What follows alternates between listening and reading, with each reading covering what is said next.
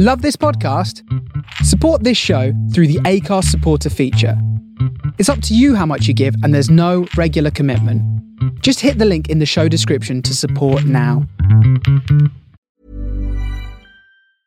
Ready to pop the question? The jewelers at BlueNile.com have got sparkle down to a science with beautiful lab-grown diamonds worthy of your most brilliant moments. Their lab-grown diamonds are independently graded and guaranteed identical to natural diamonds, and they're ready to ship to your door. Go to BlueNile.com and use promo code LISTEN to get $50 off your purchase of $500 or more. That's code LISTEN at BlueNile.com for $50 off. BlueNile.com, code LISTEN.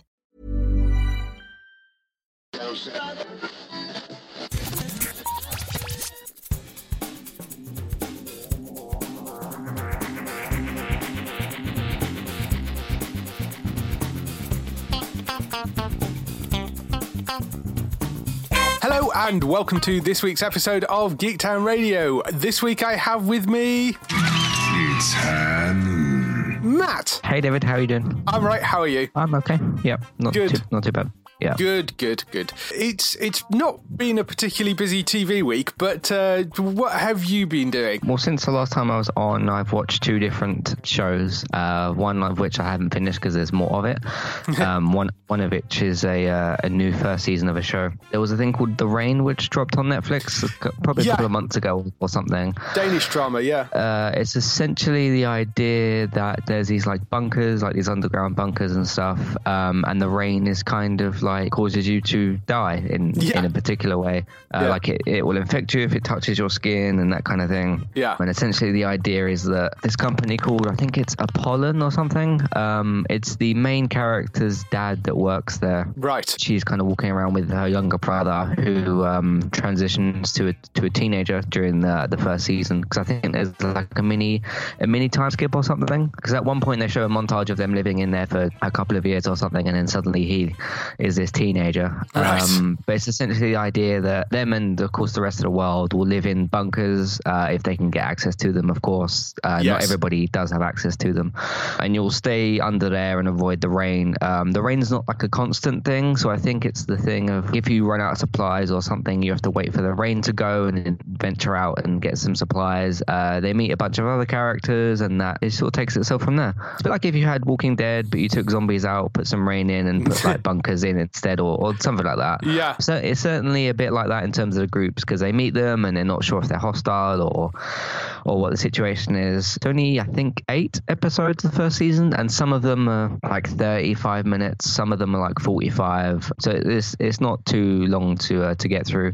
I'm not sure if it's been renewed for a second season, but it's certainly room for a second season. Yeah. So I think that could be good. Yes, it has. It's been renewed for a cool. second season.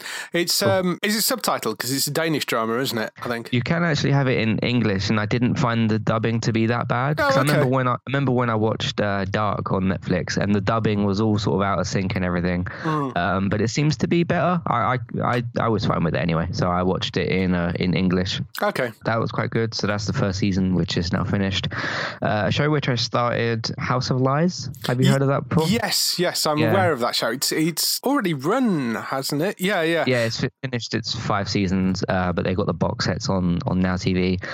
It's a bit like if you struggled with Billions in the way that I did, maybe it's sort of that financial kind of group firm sort of thing, but much simpler. They do get into some nitty gritty stuff, but you can usually tell if they're doing well or not. And it's this group of like 5 people. One of them is played by Kristen Bell from The Good Place. Yes. Who I liked from that show as well. And it's got the guy who plays War Machine. Don Cheadle. Yeah, he plays a guy called Marty in the show. He's sort of the main character, and he's got his family and the drama and the comedy that come from there. And then there's these 2 other guys. One of them's called Doogie or Dougie. I can't remember the other guy's name, but they're usually trying to flirt with the women and do all this other sort of like comedic sort of stuff, and they like take the mick out of each other, and that, they're the good sort of comedy duo for the show. And then they of course have some chemistry with the other 2 as well. Yeah, so it's basically like if you took Billions Origins made it a bit more of a comedy and simplified sort of the firm stuff. Yeah. I made it like a 30-minute comedy. So it helped me to get on with it better, because I was like, okay, I don't understand everything these characters are saying, but I can understand more if they're doing well in their transactions or whatnot. So I finished the first season yesterday. I really quite got into it, and then I thought, hey, I'll just finish the first season. So yeah, I'm looking forward to the rest of that, and I know it's completed, it won't be cancelled or anything, so I'm looking forward to finishing it. That should be quite fun. Assassin's Creed Origins, I started again. Well, I don't mean started again, that's not what I mean. Started playing it again because I started the 2 DLC levels. Right, okay. One of them is called the Hidden Ones, which takes place, I think what you're supposed to do is finish the game, then play the Hidden Ones, because it sort of takes what happens at the end of Origins and continues that, but like 4 years later. It's a strange thing. It doesn't seem like 4 years has passed in what happens, but it's clear that some time has passed, and like the creed of the assassins has been developed and everything. But you take control of Bayek again, and you do missions with your creed and stuff, and with his wife again and everything, because she kind of separated off. That's not really much of a spoiler, because it sort of happens at the start, because they don't really work together much. They just sort of see each other and stuff. But like when one of them hears that the other's in danger, they'll come and help the other one out or something. So I played that. Was actually quite short, the first DLC, and then there's another one called the Curse of the Pharaohs, which is a bit more like you're facing these sort of not demon kind of things, but these sort of special kind of enemies that have all these weird powers and stuff. They're very difficult to fight, especially in the boss fights as well. They make these sort of strange kind of noises. They're clearly not completely human, so hence the Curse of the Pharaohs. This curse has done whatever it has to them. I haven't finished. I don't know the entire story yet, because I haven't actually finished the DLC, so there's probably more of an explanation as to why it happened. But yeah, it's essentially this group of like really deadly villains, and during like the first cutscene when they come in, it just shows this thing just going and killing loads of people, and then Bayek's like, oh, I have to fight this thing now. So yeah, that was quite good. I haven't finished it yet, so I'll see what it's like towards the end. There's 4 boss fights I found out yesterday. And I did the second one yesterday. They're not easy, but it's one of them things where if you work out the rhythm of the enemy, you can sort of do it. It just takes a bit of time. So that's been quite good. Really like what they did with Origins and the new sort of system that they had for the combat and everything. Because I haven't tried it yet. I kind of fell a bit out of love with the Assassin's Creed games, and but Origins, I may go to it once the prices started to drop now. So I may go and pick up a copy. Yeah, because Origins is a good place to, like you said, if you did fall off Assassin's Creed, because the story kind of fell off as well. Because they basically abandoned the original plot, and now they're going down some other route. But yeah, Origins is a good place to jump back in, and it looks like Odyssey is doing similar things, but we'll talk about that in a bit. But no, I'm really happy with what they did with Assassin's Creed. So good. Going to TV stuff, Cloak and Dagger has had 3 episodes so far. It had a double premiere, and then it had another episode last week. Quite good. I didn't like episode 3 that much. I didn't like the whole jumping back and forth with time stuff. But I felt like the first 2 episodes did a good job of setting up the characters and still leaving mystery as to like, how do their powers work? How did they get them? Can they like, because I heard that they can work together in some sort of way. But of course they haven't like realized that yet.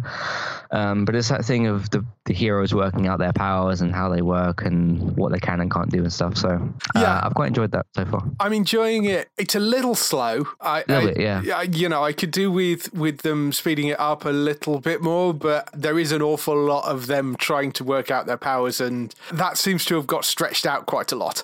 But overall, as a show, I'm enjoying it. It's a bit like what you're talking about next. I felt Runaways was also Runaways was another one that I felt stretched things out a little bit in places as well. Enjoyable series, but it stretched things out. Yeah, I quite like Runaways as well. It's kind of similar, but more of a group ensemble sort of sense. As all like going to the same school and stuff together. Because I don't think Cloak and Dagger they go to like the same school, but they're not in the same class or something. I'm not even sure that. I mean, the girl barely seems to go to school anyway. So right. Yeah. But they keep talking about sort of randomly meeting up and stuff. So they're not exactly in the same class or anything. But and I don't mind the whole like teenager high school kind of thing. No. Maybe I just relate to it at my age a bit more or something. But yeah, that's been quite good. The Runaways has been good. They did take their time to get to the whole actual runaway bit of the story. But I really like what they've set up, at least with the first season, with them all having their powers and realizing what their parents are up to, and essentially being on the run, you know. Yeah. And I'm looking forward to seeing what they do with that in the second season, as they've like properly set everything up now, and they're used to at least somewhat used to their powers. They'll probably discover more things as they go across. I mean, even in like season 4 of The Flash, Barry's still working out new things with his powers and everything. True. So I'm looking forward to seeing how they'll develop together and stuff. I've not like read the comics or anything, so I have no idea like what could be on the way and stuff. No, I've not read the comics either, but I mean, I agree. I mean, they've set it up into a nice place for a second season. It just took a very, very long time to get to that point, which it basically took the entire first season to get to that point. I think that has the same amount of episodes, isn't it? I think so, well. Yeah. So it looks like that might do similar things, but just with 2 people instead of like 5 or 6. So yeah, both of them have been pretty good. So apart from E3 stuff, that's all from my list. Yeah, a couple of new shows. I mean, it's been a very slow week on sort of TV, and because a lot of things have sort of ended and stuff. So it's been slow news-wise, and it's also freed up a bit of time for me to watch movies as well this week. So TV-wise, though, Carter, which is a new show that's on Alibi, stars Jerry O'Connell as an actor that basically has a meltdown. You find out sort of he's a fellow actor has been sleeping with his wife or girlfriend, and he sort of goes and punches him on a red carpet event and ends up going to, he's Canadian and ends up going sort of home to Canada. That's sort of the setup. He plays a police detective on TV, and he ends up going back to his other house that he has in Canada, and it turns out that one of his housekeepers who looks after the house when he's not there is in trouble, and he gets involved with the local police and the detective in charge is somebody that he went to school with and his old school friends. So it ends up with them kind of teaming up and solving the case together. It's got very much a feel of shows like Castle to it. Okay. It has that sort of feel to it. There's a little bit of sort of, there's this little core group that kind of knew each other as kids. So it's not exactly the same as Castle, but it is sort of an outsider coming in and helping out the police. It's that sort of idea. But Jerry O'Connell is very watchable in it. I found it a sort of good, fun 45-minute procedural. It's those sort of things that American TV does quite well. So, or Canadian TV. This I think actually is a Canadian show, but it's that sort of show that they do quite well over there. So that's quite enjoyable. If you like those sort of police procedurals that are kind of dramedy sort of things, Carter's quite a good one to go and watch. Legion I've been watching as well. I'd actually left it and ended up binge watching my way through about 5 episodes this week because it's the finale coming up, I think, this week. And I mean, I adored the first season of Legion. The second season has been good, but I think they've ratcheted up the weirdness to a point where it's being detrimental to the overall plot in places.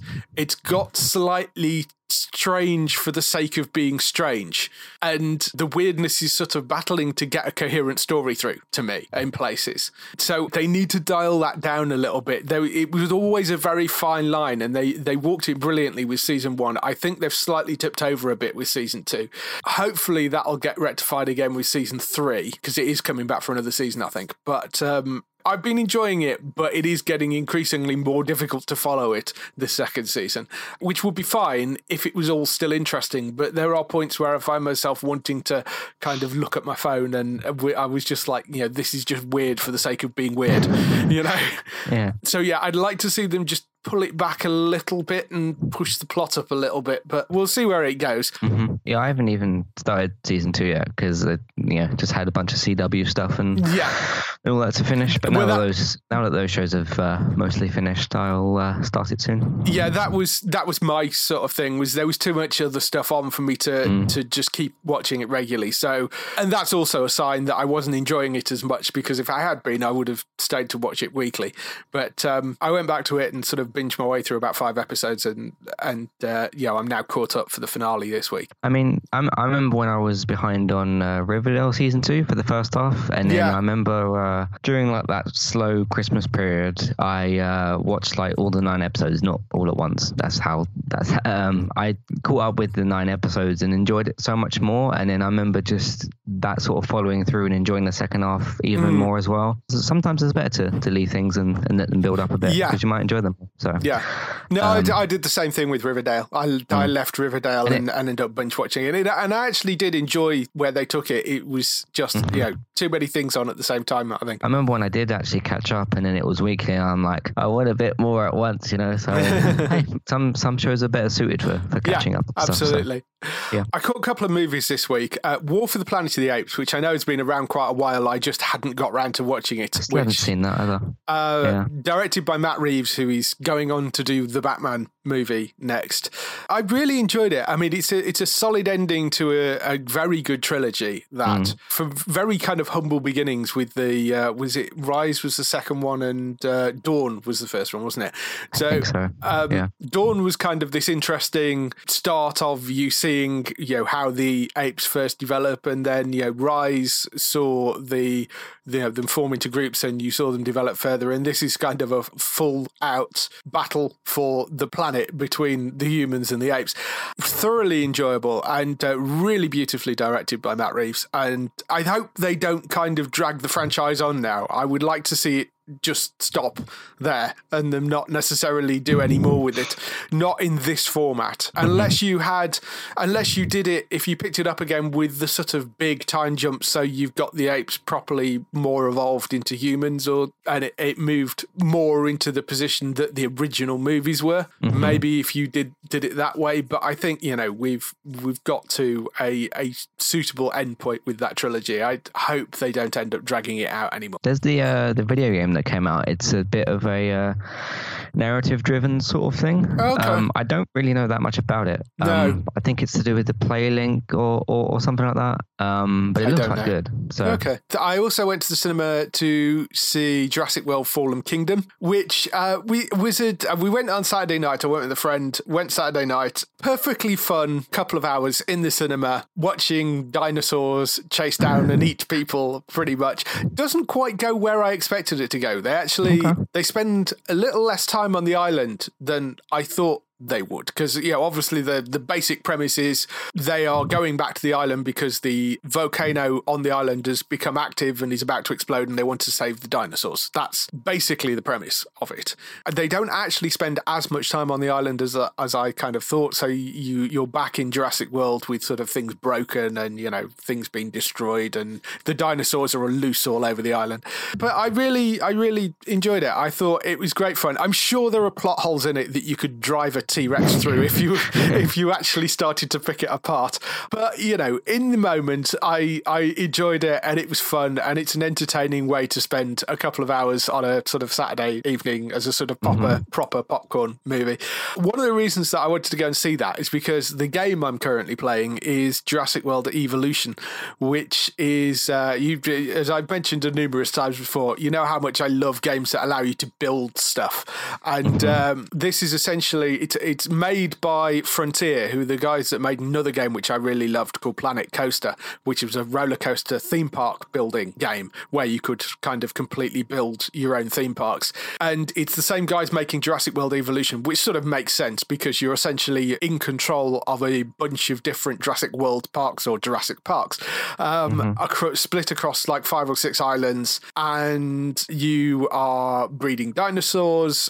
You can kind of mess with the DNA sequences to build bigger and better and different types of dinosaurs and changing the skins and stuff. It's a fun base for a game. I think it could do with a little bit more development. There are things that you can do in something like Planet Coaster, which admittedly has been around a lot longer and there's been DLC and that sort of stuff.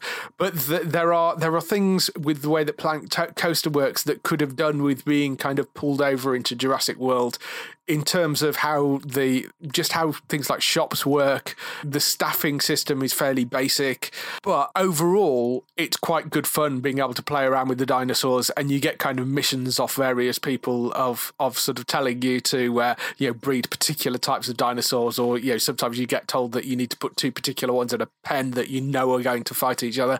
So it's quite good fun, and I am really enjoying it. And it's occasionally they'll get grumpy and escape, and you've got to kind of go and hunt them down, or somebody will sabotage something and leave, and the gates will all open, so you've got to go and round up the dinosaurs and tranquilize them and put them all back. So it's worth getting. It is good fun. I am looking forward to them releasing some DLC to it though, because I think it's got a lot of potential to expand and add a lot more bits to it, I think, as time goes by. But worth getting, I think. I watched Jurassic World yesterday. I agree with you. It was quite fun. Just a fun sort of 2-hour dinosaur kind of thing. Watching Chris Pratt trying to survive with the other characters. So, yes. Yeah, and I went in not expecting anything else really, and I was pretty happy with it. So. Yeah. Yeah, I think that's right. And the plot was a little bit more interesting than I thought it would be. Yeah, obviously, yes, they go and try and rescue the dinosaurs, and things aren't what they seem, but I think that's implied in the trailer as well. But thoroughly enjoyable. Don't expect too much from it. It is basically a big Saturday night popcorn movie, but really good fun.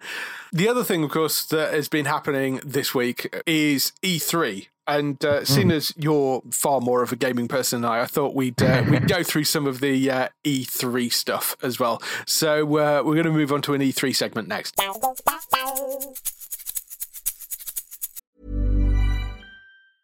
It's that time of the year. Your vacation is coming up.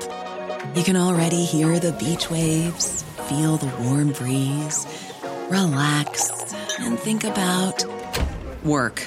You really, really want it all to work out while you're away. Monday.com gives you and the team that peace of mind. When all work is on one platform and everyone's in sync, things just flow. Wherever you are, tap the banner to go to Monday.com.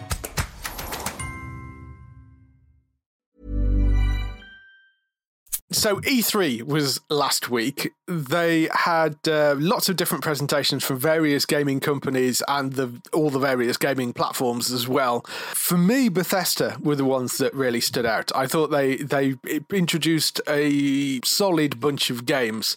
EA were pathetic, pretty much. Yeah. Interesting stuff in Microsoft. Ubisoft have a couple of interesting bits. The PS4 panel was... I didn't see all the panels in all the bits. I watched some of the Microsoft one and I watched the Bethesda one, and then I kind of caught little bits of some of the others.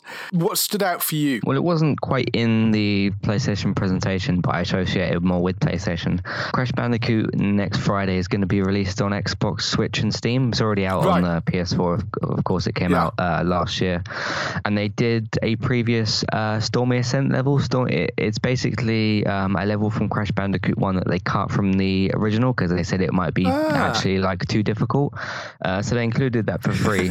Which will be included when you get the newest versions. And if you have the PlayStation 1, you can just go and download it for free from the store. Oh, cool. But they're adding a second level called Future Tense. It's supposed to take inspiration from the other futuristic levels and also a waterfall type level that got cut. Whether we'll see that level as well pop up in the future is possible. Because I heard that was a Crash 2 level that they were going to do. And seeing as they've done DLC for Crash 1 and 3, it might make sense that they do this water level for Crash 2, maybe eventually. But that's going to be included as well. Basically, when you get the new versions of the Switch or the Steam or the Xbox version, the 2 DLC levels will be included. So, you'll know how much I really, really like Crash. And I'm going to be playing the games again on Xbox and Switch when they come out. And I'll certainly be doing this new Future Tense level.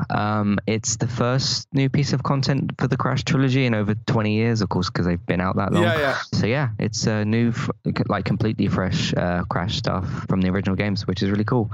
I noticed at the start, because there's like a minute or so of gameplay up on YouTube. There's probably the whole level somewhere, but I didn't look that far into it. Yeah. So I do want some surprise. Yeah, of course. They've got this thing where in the other futuristic level from Crash 3, they've got like these escalators that go back and forth. At the start of this level, they've got it so that they're going left and right. Whether there'll be more of them later or they'll do some other remix with it as well, that would be really cool. But yeah, it's not just a level. Of course, you've got the gems, you've got the time trials, which is the most difficult thing, and then you've got the other crystals and stuff as well. So I think there's 2 gems. I don't know if there is a crystal for this one, but there's the time trial as well. So that'll probably keep me busy, because it'll probably take me a few hours to do the time trial thing. Because of course you've got to get familiar with the level in order to do that in the first place. Yeah, so, of course. Yeah, quite a lot to do from just one level, so I'm really looking forward to seeing how all that plays out. Yeah. But no, that would be really fun. Dying Light 2, that was a nice surprise. I just hadn't really thought about Dying Light that much. It was a 2015 or 16 zombie game that came out, and it was essentially, if you take like the parkour and stuff from Mirror's Edge and mix it with like, I don't know, Left 4 Dead or something, it was sort of like that. So it's a parkour sort of zombie game where you're jumping around and stuff and using different weapons and things. It's getting a sequel, which is quite nice. It takes place, I think, like 5 or 10 years. I can't remember the time length that they said, but it's some sort of time jump where some sense of some kind of society has been established, and there's a whole big deal about like the control for water and stuff. And at some point in the game, you'll be asked like which side to choose between, and that will determine which side of which factions get access to the water, because of course that's a massive resource, so that's quite important. Yeah. But no, I'm looking forward to jumping back into that world. It's interesting that I hadn't thought about that game at all, and I wasn't really expecting a sequel anytime soon, and it was like, here's Dying Light 2. I was like, oh yeah, I really enjoyed the first one. There's a second one, so yeah, really looking forward to that. Did you ever play Dying Light 1? No, it is available on PC, and I didn't realise there was parkour elements in it. I got a bit sick of zombie games when it kind of came out, and yeah, there's 1,000,001 zombie games out there right now. Most of them are sort of survival things, so I'd sort of avoided it, but you can get it quite cheaply on Steam at this point. So Probably. with Been all out the for a couple of years, and it's got a bunch of DLC and extra stuff with it now. So maybe one that if it's on a reasonable sort of price, and I can get like a Game of the Year edition that's got everything in it for a reasonable price, I might go and pick up a copy of the first one. But no, that was a big surprise as well. And then a nice surprise as well, but something I was expecting a bit more. Ubisoft are doing a new Trials game. If you're not familiar with those, it's essentially like a 2D balance your bike while you go through a level kind of thing. Got you. And you can like crash all over the place and whatever. They even did this stunt thing where the guy who was presenting, they had these like wooden slats and stuff, and he like fell onto them, of course like on purpose to make fun of the whole like hilarious ways you can crash and all that sort of stuff in the game. And then it was like Trials Rising is coming. I really like the first 3 games, which was Trials HD, Evolution, and Fusion. Fusion was like a futuristic type one, right? And then they did Trials of the Blood Dragon, which I've said a lot of times on my podcast that I really didn't like. They basically tried to make a Trials game and mix it with Far Cry, and it just didn't work, and I didn't like it at all. But no, this is going back to basic sort of just Trials, just good old sort of level platforming and all that sort of stuff. So I'm really happy about that as well. So because I was afraid that they might try and mix it with something else like Splinter Cell or I don't know. But no, they're going back to a basic Trials game, which I'm very happy with. It's going to be out on Switch as well, so that's quite nice. Yeah, it looks like the type of game that will work well on a Switch actually. Yeah, maybe they'll put the other ones on there in the future. Who knows? So, did I talk about Odyssey? I didn't talk about Assassin's Creed Odyssey, did I? Have you got it noted down? Yeah, I've got, but you probably know a lot more about it than I do, because like I say, I haven't been following it very much. So it's going to take the engine from Origins, which I said was like the refreshed version, and the new one. It's not going to include Bayek, but maybe his story is concluded in this DLC. It's set in possibly? Set in ancient Greece, hundreds of years before Origins, apparently. The notes that I have said, set in Greece, 100 years before Origins, 2 character options, male and female, Alexos and Cassandra. There's no hidden blade in this version, which is a new thing, I think, for Assassin's Creed. So you've not got the hand blade, but you do have the broken spear of Leonardus, who is the historic king of Spain. Multiple choice dialogue and romance options. And the other thing they've got is you can fight everybody, but your actions will have consequences as to what happens in the world evolving around you. Which is an interesting idea. If that happened in Origins, I'd probably be in a lot of trouble, because I feel like yeah. It's interesting because that's never been a thing in Assassin's Creed before, where getting into a group and let's say you get a new weapon and you just want to try it on a new group of soldiers or something. Sounds like you won't be able to do that, but there'll be risk and reward to it possibly. So yeah, I mean with the new dialogue options and stuff, that's something they had never done before either. So maybe they're trying to take some good cues from Mass Effect and stuff. It sounds like they're trying to put a bit more RPG element into it, which is because that's the sort of thing that you get in an RPG game, which I think not necessarily a bad thing, I don't think, for those sort of things. Because one of the things that slightly bored me about Assassin's Creed was it is just running around and stabbing a lot of people quite often. And, it did get to that point where it was this is all this is now. So yeah. So, throwing a bit more RPG into it is not a bad thing as well. It's coming fairly quickly as well. It's October 5th, but I guess that makes sense if it's using the same engine.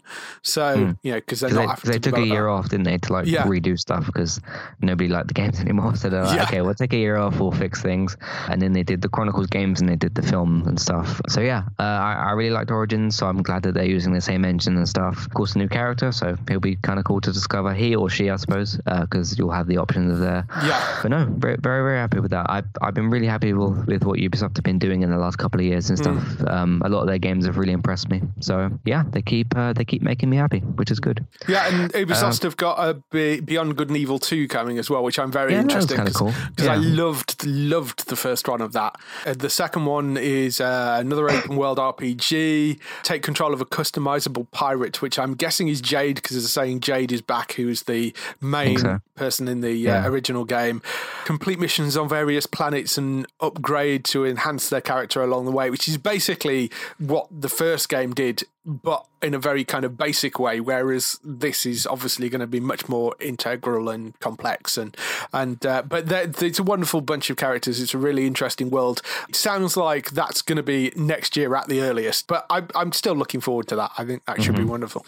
Some bits and pieces of it look a little bit Ratchet and Clank-esque, and I really liked those games. So it looks like something I'll definitely be interested in. There's a sort of it's kind of an RPG. If it's anything like the first one, there's sort of RPG elements, but there is some of that sort of third person kind of running around Mario, Ratchet and Clank type stuff going on as well. So the last thing I've got is Ori and the Will of the Wisps. It was announced last year, but they showed some more of it off. Ori and the Blind Forest was the first one. It's probably available on PC and Xbox. It's possibly available on the Game Pass. I'm not 100% sure, but it probably will be at some point. Okay. But yeah, I really, really liked the first one. It was a really well done game. And this looks like basically an evolved version of it, which is what a sequel should do, is take the original idea and evolve it and make things better. I remember a sequence from the first one, and it was one of the fastest bits of gameplay I'd ever done. It was this sort of waterfall part, and you had to just keep jumping up and up, and it was very challenging. So it's a little bit of Microsoft's sort of platformer thing. There's not really Ori's not really a mascot yet, as opposed to Mario or Crash, but maybe I could get there one day. But yeah, I've been very, very impressed with what they've been doing with that. That's coming out next year. So lots of stuff to look forward to. It's a very beautiful looking side. I've not played it, but it is a very beautiful looking side scroll platformer thing, basically, isn't it? So just looking at videos of it, it's very pretty. Yeah, I'm finding that more, that when new gameplay stuff for most games come out, the first thing people point out is how good things look, because it's just getting better and better. So yeah, that should be fun. So for me, there was a few things that stood out. As I said, the Bethesda panel was the one I was really interested in, because we knew there was a new Fallout game coming for Fallout 76, called 76 because it's based on Vault 76, which is one of the few Fallout vaults or Vault-Tec vaults which wasn't messed with by Vault-Tec, because Vault-Tec tend to have this habit of experimenting on the occupants of that are kind of locked in these vaults, and 76 was a control vault, so they basically left it alone, and it functioned as a vault should have done, as in it protected people, rather than turning them against each other, or depriving them of stuff, or whatever mind-altering things they used to do to people. So it was built to celebrate the tercentenary, which is 300 years of America. That's sort of the selling point of it. It's been 25 years you've been locked in the vault. They've opened the door to let people out and back into the world. That seems to be the premise of it. There's a lot of changes to the gameplay, though. It's not going to be a straight, normal Fallout game. It is still first or third person role-playing RPG sort of thing, but it's going to be entirely online. It's basically multiplayer, so you can't play it offline. It is multiplayer. They are saying you can play on your own, but it's better to team up with friends. They seem to be saying that there's no NPC characters. So every other human player you meet will literally be another player. They're going to have multiple servers, so you'll be online with dozens, not like in a world with hundreds of other people. There'll be kind of dozens of other people, but you won't actually like see a server list. You won't pick a server list. It will just drop you in with a bunch of other people. The map's full size, the size of the Fallout 4 map, which is pretty enormous because the Fallout 4 map was huge. New rendering and lighting technologies allowed 16 times more detail. It's got 6 distinct regions, each with their own unique style and risk and rewards. You can build bases and towns, this is where my ears prick up because I love this sort of stuff. You can build bases and towns, and you can build them anywhere on the map, because with Fallout 4 you were restricted to certain zones and certain size limits, whereas with this one you can basically just decide on a plot of land and drop a town or base down. You can do this on your own, or you can build it with friends. It's described as a survival game because obviously all Fallouts have basically been survival games. It's described not as hardcore but as softcore survival. So if you die, you're not going to like lose a bunch of stuff in your progression and that sort of thing. So dying has less consequence. Various new activities that you can play in groups, like on the demo reel, they show a group of people playing a bunch of musical instruments together, which look quite fun. There's going to be new monsters, as you'd expect, because it's a new game. I mean, one of the weird things is there are a bunch of nuclear bunkers that are apparently scattered around the map. So if you find all the nuclear codes to a bunker, which you can either find on your own, or it may be you've got one and a couple of other people have found them, if you then club together with that group, you can set off the nukes, or you could protect the nuclear base if you want nobody else to set it off, but you can set off the nukes and fire them at other people's bases. So it's being released as well quite early. It's November 14th this year. It's coming apparently. There's a special edition version of it which is going to have a full-sized working, in air quotes, power armor helmet which has like a light on it, and it's going to be like the standard power armor helmet, which is fairly good as a special edition. It's about £200, but it's, very cool. The only thing that slightly bothers me about this is the fact that multiplayer is okay, but if I've spent hours and hours and hours building this big base, and then some jerk can come along and just like attack it or blow it up or drop a nuke on it, that doesn't seem like very much fun to me. So the multiplayer element of it worries me a little bit, that it's going to be kind of, that sort of side of things does bother me slightly. Yeah, I don't like the way that sounds either. I have heard that you can get some sort of blueprint for your base and stuff, and you can kind of like rebuild it fairly quickly. I don't know how all that would work, but I'm guessing you're going to need resources. One thing they are saying is they might have microtransaction things in there, but if they do, it's going to be from cosmetic stuff. You won't be able to like buy a bunch of, high-end weapons or anything like that, which I think is fine. If people want to spend money on having flashy new hats or whatever it is, that's perfectly okay, as long as it doesn't give them an advantage. So I'm very happy to have a new game in the Fallout world. The whole thing about not having NPC characters, that slightly bothers me. The idea that I can spend ages kind of building a base and then it can all get blown up. Like you say, if they've got blueprints and it gets blown up and I can rebuild it, as long as it's not going to take me 20 hours to recollect all the various bits I need to rebuild the base every time, which would be annoying.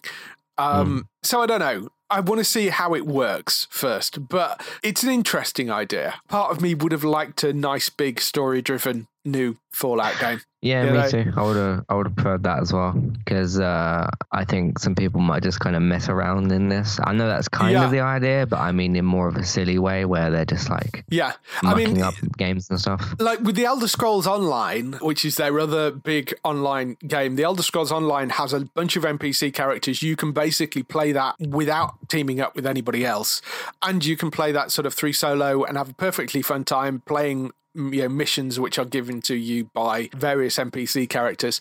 With this, it seems a bit like them trying to cash in on the sort of Fortnite era stuff of building bases and other people trying to blow them up. And if that's all it is, that's a little bit disappointing. Yeah. Because it's always, Fallout to me has always been about story and plot, and so I don't know, we'll see. The other thing they announced was a new Elder Scrolls game called Blades, which is a massive first-person RPG. You play with a member of the Blades, who are the sort of protectors of the king. Basically, they're a sort of Kingsguard who've been around in various forms in various different games. He's returning to his hometown to find it in a sort of very sorry state. You travel through handcrafted and procedurally generated dungeons to gain funds to rebuild the town however you see fit. So you basically take control of sort of mayor of this town, and as you go on quests to get more money and more stuff, you can use it to rebuild the town and shape it however you want. You'll also be able to visit your friends' towns as well, and it's also a mobile game, which is probably the most important thing. It's a mobile game you can play apparently in portrait or landscape mode. Part of this they sort of demoed showing somebody sat in a meeting playing with it on their phone as sort of, because the problem is it's really obvious that you're playing a game if you've got it in landscape mode. If you've got it in portrait mode, you can kind of do it with the one hand and nobody knows that you're playing a game in the middle of that meeting. So that was sort of their argument. They're also planning to bring it to other devices as well. So it's quite possible it'll end up on things like the Switch. It might end up on desktop. It might end up on other things. They are saying it will work in VR as well, which is really quite interesting. So potentially if you've got like a Google VR headset, or if you've got like a Samsung VR headset, something like that, it should work in that. And if you're in the VR version, it will connect directly to towns and stuff that people have built in the non-VR versions. So they're completely cross-compatible by the sound of it. That really sounds quite interesting, particularly for a mobile game. It looked very impressive on mobile, and it's coming in the autumn, and it's apparently going to be free, which probably means there's a bunch of microtransactions in it. But the base game is apparently going to be free, which I thought was kind of interesting. But again, we'll see how it works and see what's going on with that. And Elder Scrolls 6 is in development, was the other Elder Scrolls news, which they really didn't give us any more information than that, other than there was a little trailer of it flying over one of the regions of Elder Scrolls. Very difficult to tell which one, with Elder Scrolls 6 as a title. So that's something to look forward to. At least we know there is a new one of those coming. And Starfield was the other thing they announced, which is a brand new IP. It's the first new IP they've had in 25 years. It's an epic space sci-fi game. There's absolutely no other news about it other than it's a new IP. It's presumably going to be some form of RPG, and it's set in space, which I'm all up for, because that's something they've not done yet. They've done the kind of dystopian post-apocalyptic. They've done. Did you play Prey? That was kind of a space survival sort of. Yeah, it sort of is. Game. And I played the very not the most recent first one, the kind of very original version of Prey I played, and I haven't played the later ones yet. But that I think could be kind of interesting. In terms of other games companies, EA, as I said, was there. I didn't really watch much of their stuff because I hate EA as a company. The completely undersold Star Wars Jedi Fallen Order, which basically, as I understand it, they basically had a guy sat in the audience who was working on the game that basically said, "Oh yeah, we've got this coming," and that was pretty much all we had for about that game. Yeah, so, and Andrea Renee went over to interview him, and she was like, "Oh, well, can you tell us about this new Star Wars game?" And he said, like, it's between episodes 3 and 4, and it's called the new Fallen Order. And that was kind of it. And it's like, this is a weird way to talk about probably the almost anticipated game. I know a lot of people are looking forward to Anthem, but this is Star Wars. It's like, that's a very weird way. They don't know how to do presentation. They really don't. No, EA. It was especially when you make a 10-minute segment for Command & Conquer, which might be a big game, but like, this is E3. There's not a stage where you show a full match of a mobile game and show a whole match, because they came out and said, "Oh, is this Command & Conquer?" And then the guy was like, "Should we play a full match?" And then they're like, let's do that. And then they went on for like 10 minutes and it was like... That seems a bit overkill, particularly for a mobile game. I mean, I know Command & Conquer's, will have a big fan base and, mobile makes perfect sense for a game like that. But that seems like a bit over the top. EA are a bit strange where like they've got the games. I think they've got those, but like the way their business management and stuff and their presentation, both of those things just are terrible. Suck. But it's like, you've got Anthem and Star Wars and all those other things in your sports games. It's like you've got the games, you just don't exactly know what to do with them. So Am I right in thinking Anthem's kind of their answer to Destiny? Yeah, it sort of seems like that. Yeah. With a bit more single player than what Destiny was. Right, okay. In some sense, but it seems like they're kind of their apology for Mass Effect and their Destiny kind of thing. Yeah. So, I mean, I didn't see much of the Anthem thing. It's something I need to look into a bit more. Because, I mean, I love BioWare. I just hate what EA have done to BioWare. With Anthem, they showed like... I know they showed quite a lot of concept art and stuff, and then they did like a 5-minute interview, and they showed some gameplay, but not as much as they probably could have. So it's like, we're going to save Anthem for the end of the show, but then we're going to talk about it. Yeah. So there was a couple of Star Wars. So I wish they'd have the Star Wars licensing taken off them because they've done horrendous things with that. And there's a new version of Battlefield coming as well, and that sort of thing. But over on Microsoft, a couple of interesting things that they announced on the Microsoft stage. Halo Infinite, which is the 6th game in the franchise, set to bring back Master Chief. I hadn't even realised Master Chief had gone because apparently he had, but apparently he's now back because I kind of dropped away from the Halo games a very long time ago. I don't know what they mean by bring back because he was in the last one. I don't think he went anywhere. So, hey, I guess it's saying he is in this game. So yes, which is fine. And more Halo's perfectly okay with me. It's a fairly solid franchise.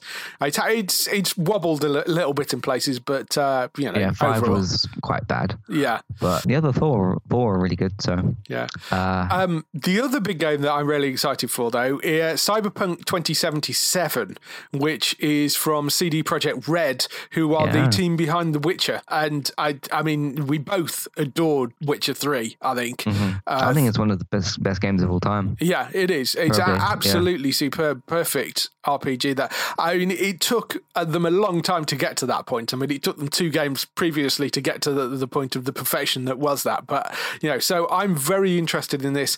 Interestingly, they're saying it's an FPS RPG, so it's first-person RPG rather than third-person RPG, which I thought is kind of interesting, and that's a difference from something like The Witcher. So you won't be able to pull out behind the character, which is intriguing. They haven't got a release date for it yet, other than it will be sometime they allege before 2021. But that's fine. CD Projekt Red have this idea of basically it'll be done when it's done, which I think is perfectly sensible. I'd rather they did that, released a half-finished game. There was a few other little bits that came out. You've got things like, it's essentially, it's a cyberpunk game, so set in the future, as the title suggests. You are a sort of investigator, I think, in the game. You've got things like spider bots that can be controlled through an optic implant. There's an inspection system that helps you learn lore or quest info, which sounds like they've slightly nicked that off the Batman Arkham games. There's hacking stuff in there, a ricochet target system that allows you to bounce bullet off walls. I'm sure I've seen that in something else as well. Arm blades, wall running, double jumping, so they've nicked that off Assassin's Creed. You can drive cars and there's going to be vehicle combat. So it basically sounds like a big collection of stuff they've nicked from other places, to be honest. But that's fine. With those elements to like influence basically a sci-fi Witcher, essentially. That's what it sounds like. And stuff. With guns and blades, not just blades and spells and stuff. So, but I imagine there'll be like several really cool gadgets. There'll probably be a really cool skill tree you can probably do. I've listened to some sort of coverage of the game from people that played it at E3 because they have various show floor demos and stuff that you can go and do if you're there. And a lot of people said that the first person thing just didn't affect anything. And they said that it was still like a great game to play through and everything. So a sci-fi Witcher basically. Yeah, which I'm all up for. I think that's a fantastic idea. And then Nintendo had a couple of announcements. Fortnite, which is now on the Nintendo Switch. You can get that now, can't you? I think. Mm-hmm. Yeah, I played it. Some of it the other day. I haven't downloaded it yet, but I will go and have a play with it.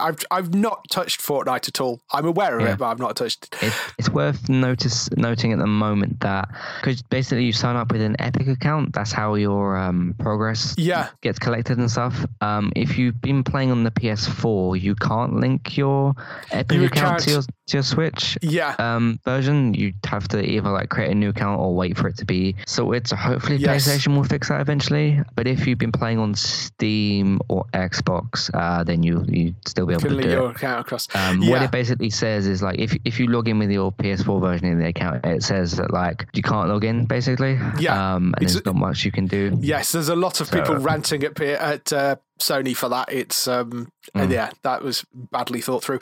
And then Super Smash Brothers Ultimate released on December 7th. I've never followed the Super Smash Brothers games, so I mean I'm sure that's lovely, but it's not really something that's massively interesting. I'll try this one out, see what it's like. I just never was like in the Nintendo gaming sort of area when Smash was a big thing. So PS4, obviously Last of Us 2 was quite a big announcement, but demo was incredible. They showed the demo for that, probably coming next year, but they haven't officially announced a date for it yet. So it might be next year, might be the year after.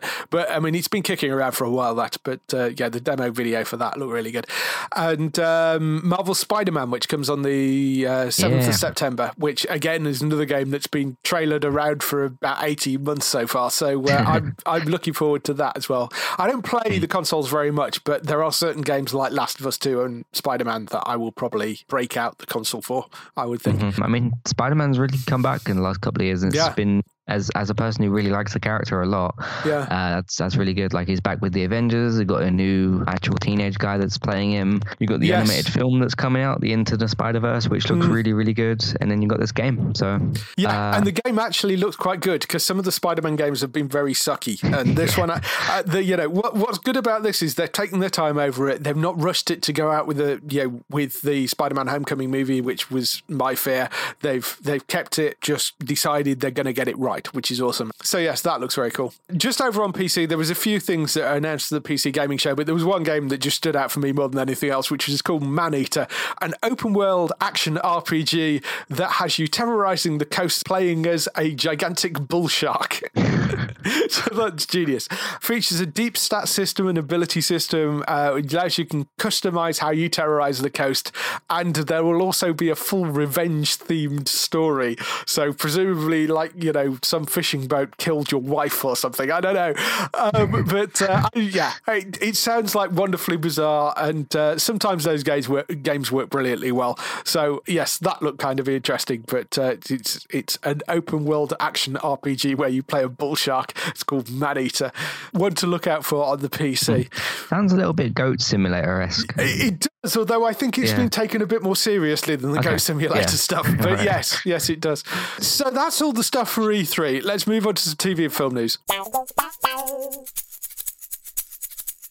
Only a couple of little bits of TV and film news. Renewals, cancellations and pickups. There is one this week, but it was a fairly major one, as Lucifer has been saved. So, you know how much I adore Lucifer. I'm so happy that this has got picked up. Netflix have saved it for Series 4, which I think is wonderful news. It should always really have been on a streaming service because, I mean, they've talked, after the cancellation, Tom Ellis talked quite a lot about wanting to take the show a lot darker and not being able to do it on network TV, on Fox, because they just won't allow them to do it. And a lot of the procedural stuff was inflicted on them by the network. So although it's being saved for a fourth season, you might see a lot of kind of interesting changes in how it's formatted when it comes over onto Netflix, because it opens up a whole new toy box of things they can do on there. So you might lose some of the procedural stuff. You might get more of an overarching story. You might find that they can go a little bit darker. You can have it a bit more bloody. And I like the idea of stuff they can do with this. It should be really cool. You watched? I was going to, and then it got cancelled. But now it's been picked up. Yeah. I'll go and check it out, because I didn't really want to watch a cancelled show, but now that it's been picked up and saved, hopefully it'll be moved over entirely to Netflix. Hopefully, yeah. And then I can watch it on there. Yeah, we don't exactly know what's going to happen with that. It's one of the reasons that it's taking so long to sort this out is because of the rights for it. Like, Hulu had the streaming rights after Fox in the US. Okay. Internationally, in a lot of places, it was showing on Amazon. In some places, it was showing on Netflix. Like over here, it was airing on Amazon.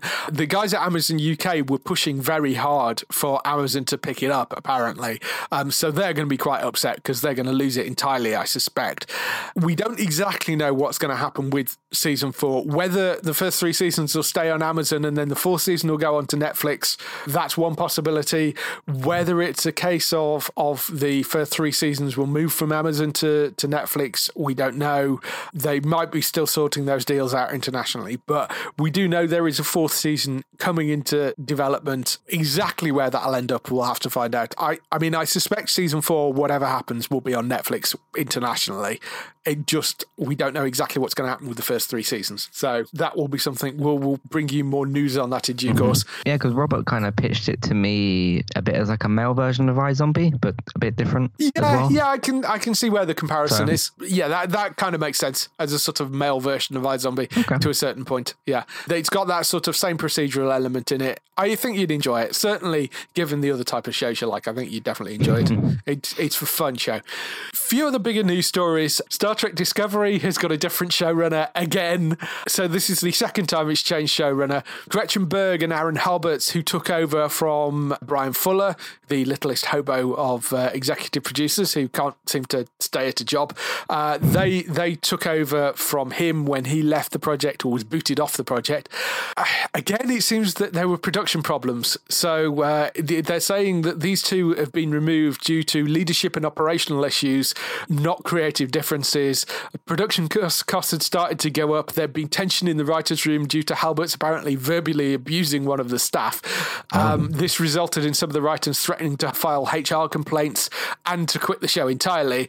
So the person that's taking over from them is Alex Kurtzman, who's the co-creator of the series. Kurtzman, as you probably know the name, having written the Star Trek movie, and I think he wrote the second one as well. He was also co-creator of Sleepy Hollow and Hawaii Five-0. Usually works with Roberto Orci on TV projects. I mean, it makes sense for him to step in because he was the co-creator of the show.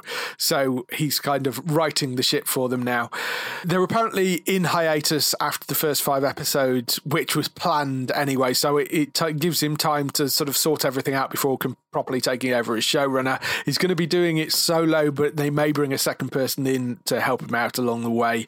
They produced a brilliant first season despite all the production problems, so I have no doubt that this will not cause them any problems. I just thought it was kind of interesting that they've gone through another set of showrunners in 2 seasons already. So I mean, I was very new to Star Trek, still pretty much am. I've only seen 15 episodes. So this was my first sort of proper Star Trek series, and I thought it gave me a great introduction. So yeah, I'm still looking forward to season 2. I think they left season 1 on an interesting note. They did a very good job with the first season. Of course, you got Sonequa in there as the lead. She did a very, very good job. She was brilliant. I'm looking forward to seeing her again. So it should hopefully be good. Yeah, it should be. I'm very much looking forward to that. We don't know exactly when that's going to come back, other than it's going to be 2019. Expecting if they're shooting now, it's probably going to be early 2019, I would have thought. Is it definitely 2019 then? Yeah, it's definitely coming. It's definitely coming next year, but I suspect 2019 will be sort of January 2019. I don't know that for a fact, but That would be my feeling, because that would be around about a year after the first. So maybe it would be in like a mid-season sort of slot. I suspect it'll be in a mid-season sort of slot. I mean, it goes out on CBS All Access, so it's on a digital service over there. It's obviously Netflix worldwide as well, so it's not like they have mid-season as such, but it'll be in that sort of area. The other news story I have is Vampire Diaries star Paul Wesley has reteamed with Kevin Williamson, who was the exec producer on Vampire Diaries, for Tell Me a Story, again for CBS. This is also coming to CBS All Access. We don't know where it's going to end up internationally, but Tell Me a Story sounded interesting because it's a modern retelling of beloved fairy tales twisted into a dark psychological thriller set in New York City. First season takes stories such as The Three Little Pigs, Little Red Riding Hood and Hansel and Gretel, mashing them together into a subversive tale of love, loss, greed, revenge and murder. I mean, it basically sounds like a more adult-orientated version of Once Upon a Time, pretty much. So, I mean, reminds me very much of the Telltale game Wolf Among Us. That's a very similar kind of premise to it as well. Yeah. So, Wesley will be playing Eddie, a derelict and troubled individual whose petulance is fueled even more by his problems with drugs and alcohol. Though he works as a bartender, he also splits his time as a low-level drug dealer and part-time thief with his older brother Mitch, who never fails to treat Eddie as the lowly delinquent that he is. So it's a very different sort of character. He's also going to be joined by Daniela Campbell, who was on the originals, so she has a connection to it as well. She was on Runaways. Billy Magnus, who was on Get Shorty and Black Mirror. Kim Cattrall, who of course was on Sex and the City. So I mean, it's an interesting sounding show, I think. It sounds sort of fairly dark. Again, it's on digital service CBS All Access, so it means you can be a little bit darker with it than you could potentially be with something that's directly on network TV. I think that sounds kind of interesting, and it's an interesting looking cast, so one to keep an eye out for. But that's called Tell Me a Story. So that's all the news we've got for this week. We're going to skip the interview, I think, because we're running quite long because of all the E3 stuff. So we're going to move on to some highlights for next week on TV. So, highlights for next week. We have Shooter, which is back for its third season with Ryan Philippe. He's starring in it. That's 22nd of June. That arrives back. I know a lot of people seem to quite like that, but I've never watched it, so I don't know. I watched the pilot and then I don't know, I didn't go back. I didn't dislike it or anything. It just didn't grab you enough to make you want to watch the next episode, I know. So that's Shooter Season 3 coming to Netflix on the 22nd of June. The Last Leg, which I absolutely love, topical comedy show with Adam Hills, Alex Brooker and Josh Widdicombe. That's coming back to Channel 4 for its 14th season. That's on the 22nd of June at 10 p.m. Second half of Nashville Season 6 and final season. That's coming to Sky Living on the 22nd of June at 9 p.m. I've never watched any of Nashville, but I know you really like it. So. Yep, time to say goodbye. Yes. Not in a bad way. It doesn't need to go or anything, but they've decided to finish the story. I'm looking forward to seeing what that even means for this show. They've got 8 more episodes because it's a 16 episode season. They split it into 2 lots of 8. So they got 1 slot of 8 left. It ended on an interesting cliffhanger, so I'm looking forward to seeing what happens. But I've really enjoyed the show for the 6 years it's been on. It did get moved around a bit and stuff. But, it did. It got cancelled. It didn't affect the story too much and that, but it's time to say goodbye. So 6 seasons is a good run. I think between 5 and 7 seasons is a solid run for a series. And if they want to end it at that point, and they're allowed to end it properly, that's fine by me. I think that's perfectly fine. A couple of other big shows starting this week. Luke Cage season 2 of that sees Mike Colter back as the titular character. That's on the 22nd of June. That arrives, which I'm very much looking forward to because I enjoyed the first season of that.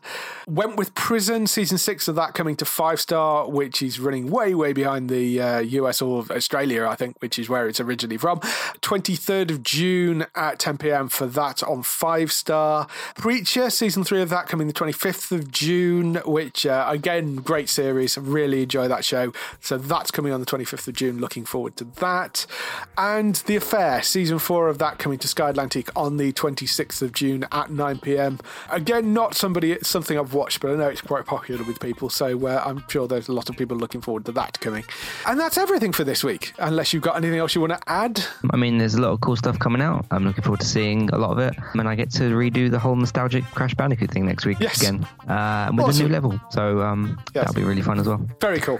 So if you want to catch Matt, you can find me over at entertainmenttalk.org, and you can see all their gaming stuff. You can hear us talking about Westworld over on there as well. And lots and lots and lots of different things. Yes, so. lots and lots of other stuff. But yes, we do a weekly Westworld podcast over there together. So got 2 more left. So yes, 2 more left. Great show as well. For us, you can go to geektown.co.uk throughout the week and see the latest air date info. If you want to get in touch with your questions and comments, you can email us on podcast@geektown.co.uk. Leave a message on the website post. Find us at Geektown on Twitter, on Facebook at facebook.com/Geektown, on YouTube at youtube.com/Geektown, and on Instagram at Geektown UK. That's everything. We shall see you next week. Bye-bye. Bye. Take care.